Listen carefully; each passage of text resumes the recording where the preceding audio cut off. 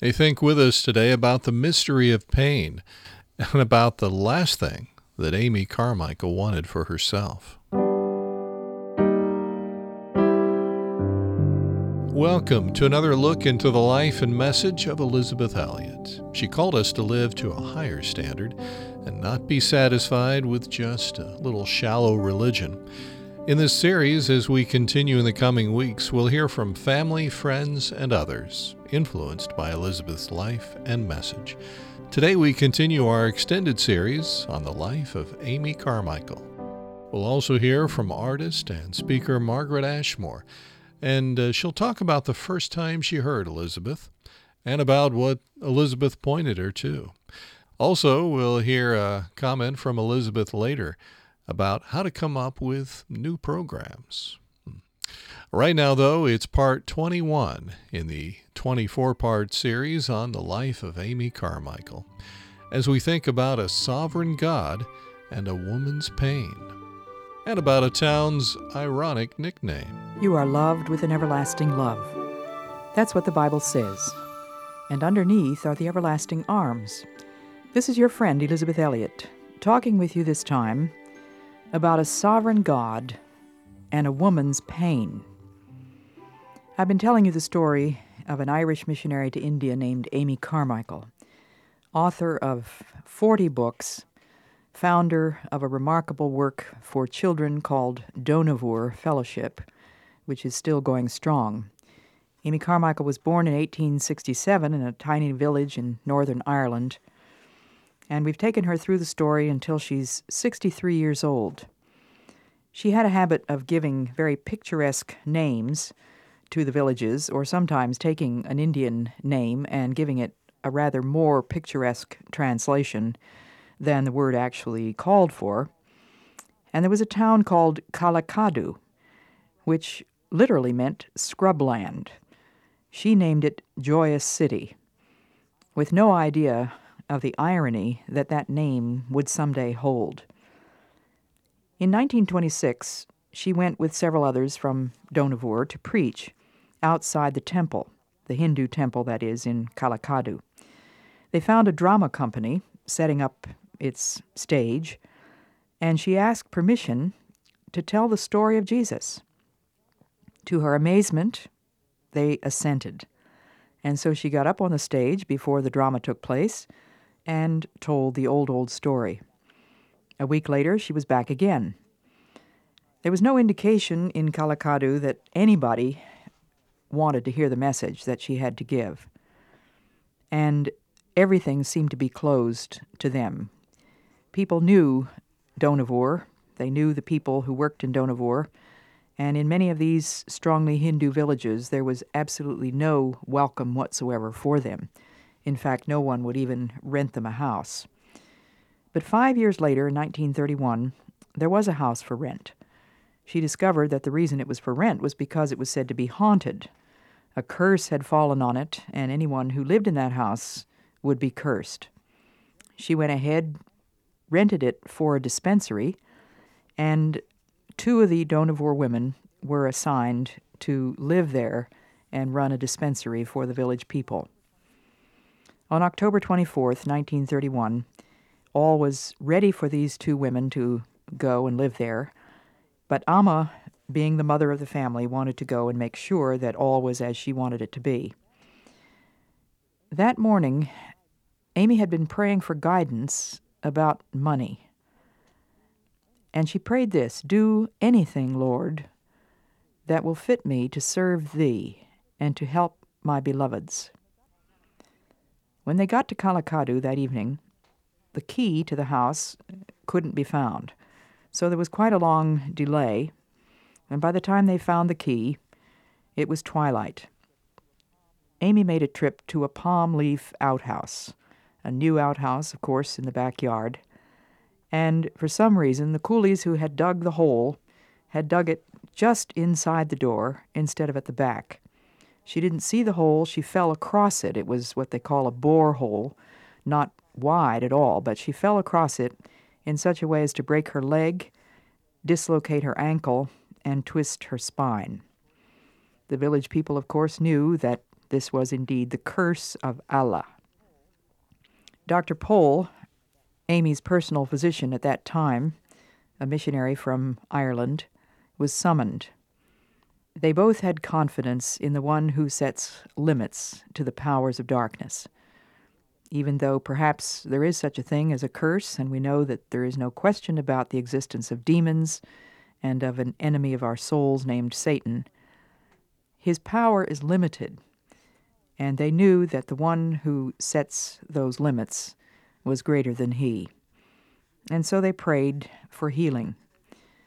She had to be taken in a truck over a very, very rugged road, and there was great pain. Her injuries were not really serious enough to have confined her to the room for the rest of her life, but in fact, that's what happened. She was confined to her room for the next 20 years, when she died at the age of 83. There were complications and various reasons why this was the case. But when I visited India in 1984, I was given the privilege of not only seeing her room, which was called the Room of Peace, but of actually using her writing table. Can you imagine the thrill it was to me to visit Dohnavur, to walk around its paths, visit its bungalows and the house of prayer, see the farms, and actually sit in the Room of Peace, which had belonged to Amy Carmichael? I felt as if I had been there before because I'd read all of her 40 books, most of them more than once, and I had pored over the pictures in the books that show the buildings and the gardens and the beautiful paths. It is a place of peace, the whole compound of Dohnavur. I remember walking into that room and feeling as though Amy Carmichael was still there. I heard Billy Graham say that he felt such a holy presence when he went into that room that he could do nothing but drop to his knees. Amy's description of her own room was this: it was not built to be a personal room at all, but a general home room with a wide veranda so that many girls could sleep here with me. A teakwood partition divides the room in two, a great convenience in long illness, and as you come in through the blue curtains near the door, you see on the right hand teakwood paneling, and on the left the bookcases to which the household come when they want biography, missionary and otherwise, and books of other kinds too, for all through my life friends have sent me books. They are my great luxury, my mental change of air. Facing as you come in are 3 big windows looking out on greenness where a pair of blue kingfishers continually fish for minnows in large vessels set under the trees. When I visited that room, there was a mounted tiger head on the left wall of the entrance corridor. Then there was a picture of a snow-capped mountain painted by her friend Dr. Somerville, who had climbed Everest. Then there was a pendulum clock and something that certainly was never there in her lifetime, one of the rare photos of Amy Carmichael. She refused to allow people to photograph her, so the photos are few and far between. There was a little room off to the left where the precious log books were kept that I was allowed to look at, and then the door opening onto the veranda with its almost zoo-size birdcage, which she used to fill with brightly colored birds. And she would allow them to fly out of the birdcage and around her room, much to the disgruntlement of her nurses. There was bougainvillea in shades of pink and purple and salmon, and wonderfully scented white jasmine growing on the pillars of the veranda.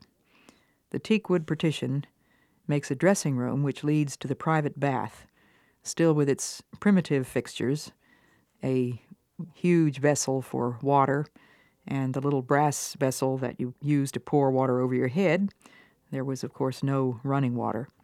And over the mirror in her private bathroom were these words, "Servant of all." There were texts all around the room. One very large one said, "Good and acceptable and perfect," words referring to the will of God, from Romans 12:2. Amy herself wrote in her little book, Rose from Briar, one of her 40 books, which is in print still today, Rose from Briar. She said, "As I lay for 2 hours or more in the dark on the sand at Joyous City," this is referring, of course, to her accident, "as I lay before help came, that which had to be endured seemed to give a sharpness to thought. I thought of men tormented not by accident, but on purpose in this same town, and many another Eastern town. I stood alongside the English judge who at that time openly fought torture in this district. I blessed God afresh for every man, whosoever he be, who fights that infernal thing in this or any land. And as one may look through a very small window upon a very great view, I saw in a new way a fragment of what we mean when we say Calvary. The ministry of doctors and nurses appeared to me more than ever before as a divine thing then, and I felt that our Lord Jesus, beholding them, must love them, and greatly desire to work together with them, laying his hand upon theirs as they work, in guidance and benediction. So, though through these months acceptance has been a word of liberty and victory and peace to me, it has never meant acquiescence in illness, as though ill health were from him who delights to deck his priests with health. But it did mean contentment with the unexplained. Neither Job nor Paul ever knew, so far as we know, why prayer for relief was answered as it was. But I think that they must stand in awe and joy as they meet others in the heavenly country who were strengthened and comforted by their patience and valor, and the record of their Father's thoughts of peace toward them.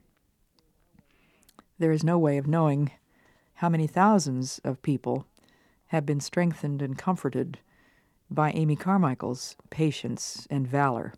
And this little book from which I've just read, Rose from Briar, is meant for the ill. And as she says in her introduction, it differs from most of the books for the ill in that it is written by someone who is ill.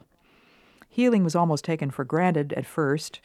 They'd get their hopes up and then they would be dashed. Then cystitis would set in. Then they would pray. Cables came from England and Australia telling Amy that they were praying for her. And it seemed that healing was given, and then it seemed to be withdrawn. She wrote, "The toad beneath the harrow knows exactly where each tooth point goes. The butterfly upon the road preaches contentment to that toad." I'm sure that there are some who are ill who have been listening to this program today. I hope that there have also been some nurses and doctors who have had the opportunity to hear the encouraging words that Amy Carmichael had for them. A Sovereign God and a Woman's Pain. Part 21 in the extended Amy Carmichael series. Right now, let's hear from artist and speaker and friend of Elizabeth, Margaret Ashmore, as she talks about the first time she heard Elizabeth speak, and about what Elizabeth pointed her to. I can't be sure when was the first time I heard Elizabeth speak, but I'm absolutely certain of my first impression. It was the profound simplicity of her words. They weren't, entangled in psychology. They weren't mired in the musings of intellect. They didn't dwell on feelings.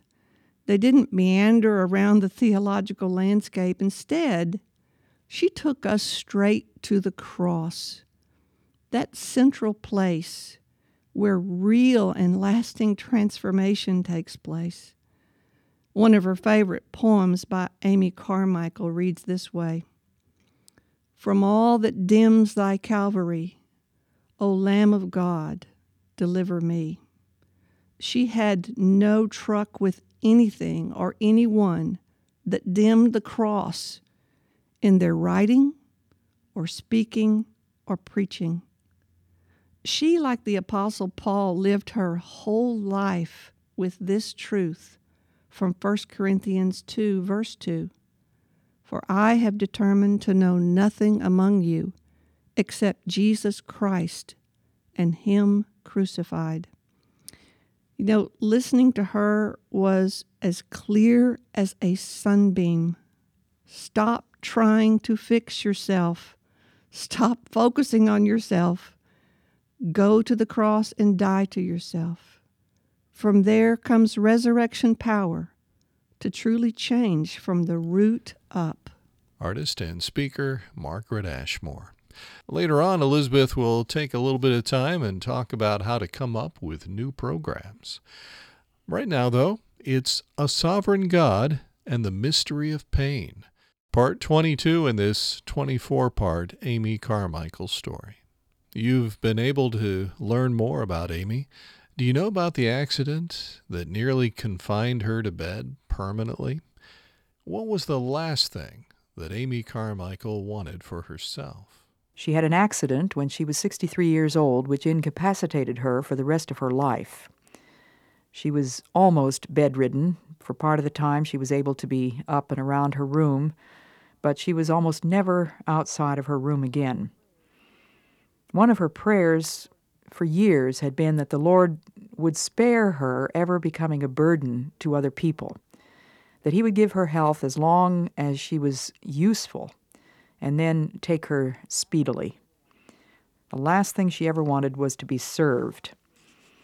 She had come to India to be the servant of all, and now she was having to learn the lesson of being served by all. And she wrote this: "I had so fully expected to be like the old ox in Mrs. Wiggs of the Cabbage Patch, who kept a-goin' and a-goin' till he died a-standin' up, and even then they had to push him over. But that I had been shedding my possessions, not accumulating them. But now she had to accept the luxury. How I loathe and fear luxury," she said. She had to have a proper bed instead of a mat on the tile floor, a room much larger and more beautiful than she thought was necessary, all manner of comforts and pleasures which flowed into the room from people who loved her. "My only trouble is that I have had so much too much," she said, "when the Son of Man had not where to lay his head." She had begun the writing of a book called Gold Cord, the story of the history of the Dohnavur Fellowship, in 1931, just before the accident. She finished that book in bed. As I scrutinized that book, I could find no clue whatsoever about the accident, no indication that she was now ill and in pain, but it was deeply revealing of the author's character and personality, as is every book that any author writes, I suppose. As it says in Matthew 12:34, a man's heart determines his speech. Amy Carmichael wrote very fast, by hand, on the table when she was able to be up and sit at her writing table, and she also had a little table that she could write on when she was in bed. She very seldom rewrote very much. These details interest me greatly, of course. I'm always interested in the method by which a writer writes. She managed to keep up with all sorts of writing in bed in addition to the books that she wrote. I think she wrote more than half of her 40 books during those last 20 years of illness. So surely that would point to the sovereignty of God in the mystery of her pain. God knew that if she had continued to be the mother of that large family, with all that that entailed, it would have been impossible for her to write the books which were to go around the world and last much longer than she did. And I, for one, am very grateful that God arranged it in such a way that she was able to write those books. In addition to books, she would write long letters for the Dohnavur family, some of them sort of official letters for the guidance of the leadership. She was still considered the leader of the Dohnavur Fellowship, and yet there were others who, of course, had taken the responsibility. And so she would spell out for them the reasons for the principles and the rules which had been laid down during the years previously.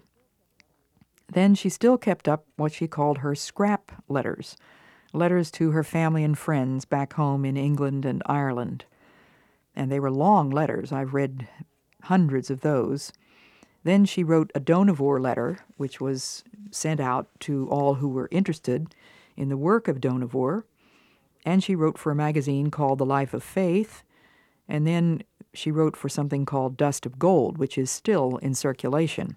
It is what might be called the Dohnavur prayer letter, although it is labeled a private letter. Those who are interested in knowing about the work of Dohnavur Fellowship and reading about it receive dust of gold. In addition to all of this rigorous discipline of writing, Amy Carmichael wrote literally hundreds of personal notes. I have seen hundreds of those, too. I'm sure she must have written thousands. Some of them were on the tiniest scraps of tissue paper. Nothing was ever wasted in Dohnavur. They ran the whole show certainly on the thinnest shoestring that I've ever heard of. And to this day, they still do hand weaving. They hand husk the rice. They cook on primitive wood-fired stoves. They wash diapers by hand. The women who take care of the babies are the same women who actually wash the diapers and fix the formulas. So the Lord's money is certainly not wasted or spent casually by the people at Dohnavur. But she would write these tiny little personal notes to her children including Indian women, adult women who were caring for those children, European workers from Scandinavian countries and Switzerland and Germany, England, Ireland, Scotland, Australia. She remembered birthdays. She remembered particular difficulties that a child might be facing, and she would write tiny little notes of encouragement to them. She wrote weekly letters to candidates who had been accepted for the Dohnavur Fellowship, and she wrote dozens of letters to one particular candidate, the one whom I mentioned a few days ago as being engaged to a man who was already working in Dohnavur. And for various reasons, she was unable to come out to India as soon as she'd expected to do. And this is one of the notes that Amma wrote to this girl who was then 19. "Dear, perhaps comrade-to-be," it began. There were expressions of warm welcome, followed by straight-from-the-shoulder words about the matter of marriage before language learning. We do not find that we can lower our threshold. There was a rule, of course, that no one was to get married until they had learned the language. We've seen the weakness that follows making things easy and not soldierly. The battle to which we are committed is so terrific that only the tried and proven will stand. All others will give way and break at the moment of crisis. Soldiers don't ask for ease or expect it. Ill health then delayed this girl's sailing. Amy sympathized with her in the anguish of separation from her husband-to-be. Once in a while she would actually send the girl a snapshot of Jack. And she wrote, "Bee, darling, I love him more every month, and more desire him for you and you for him. He is one of the knightliest men I ever met. Every thought is knightly. He is one in whom a woman's love may safely rest, as a bird in its nest." She wrote of his progress in the language, Tamil, of his literary touch, and she closed the letter with, "Now, with you in my arms, goodbye.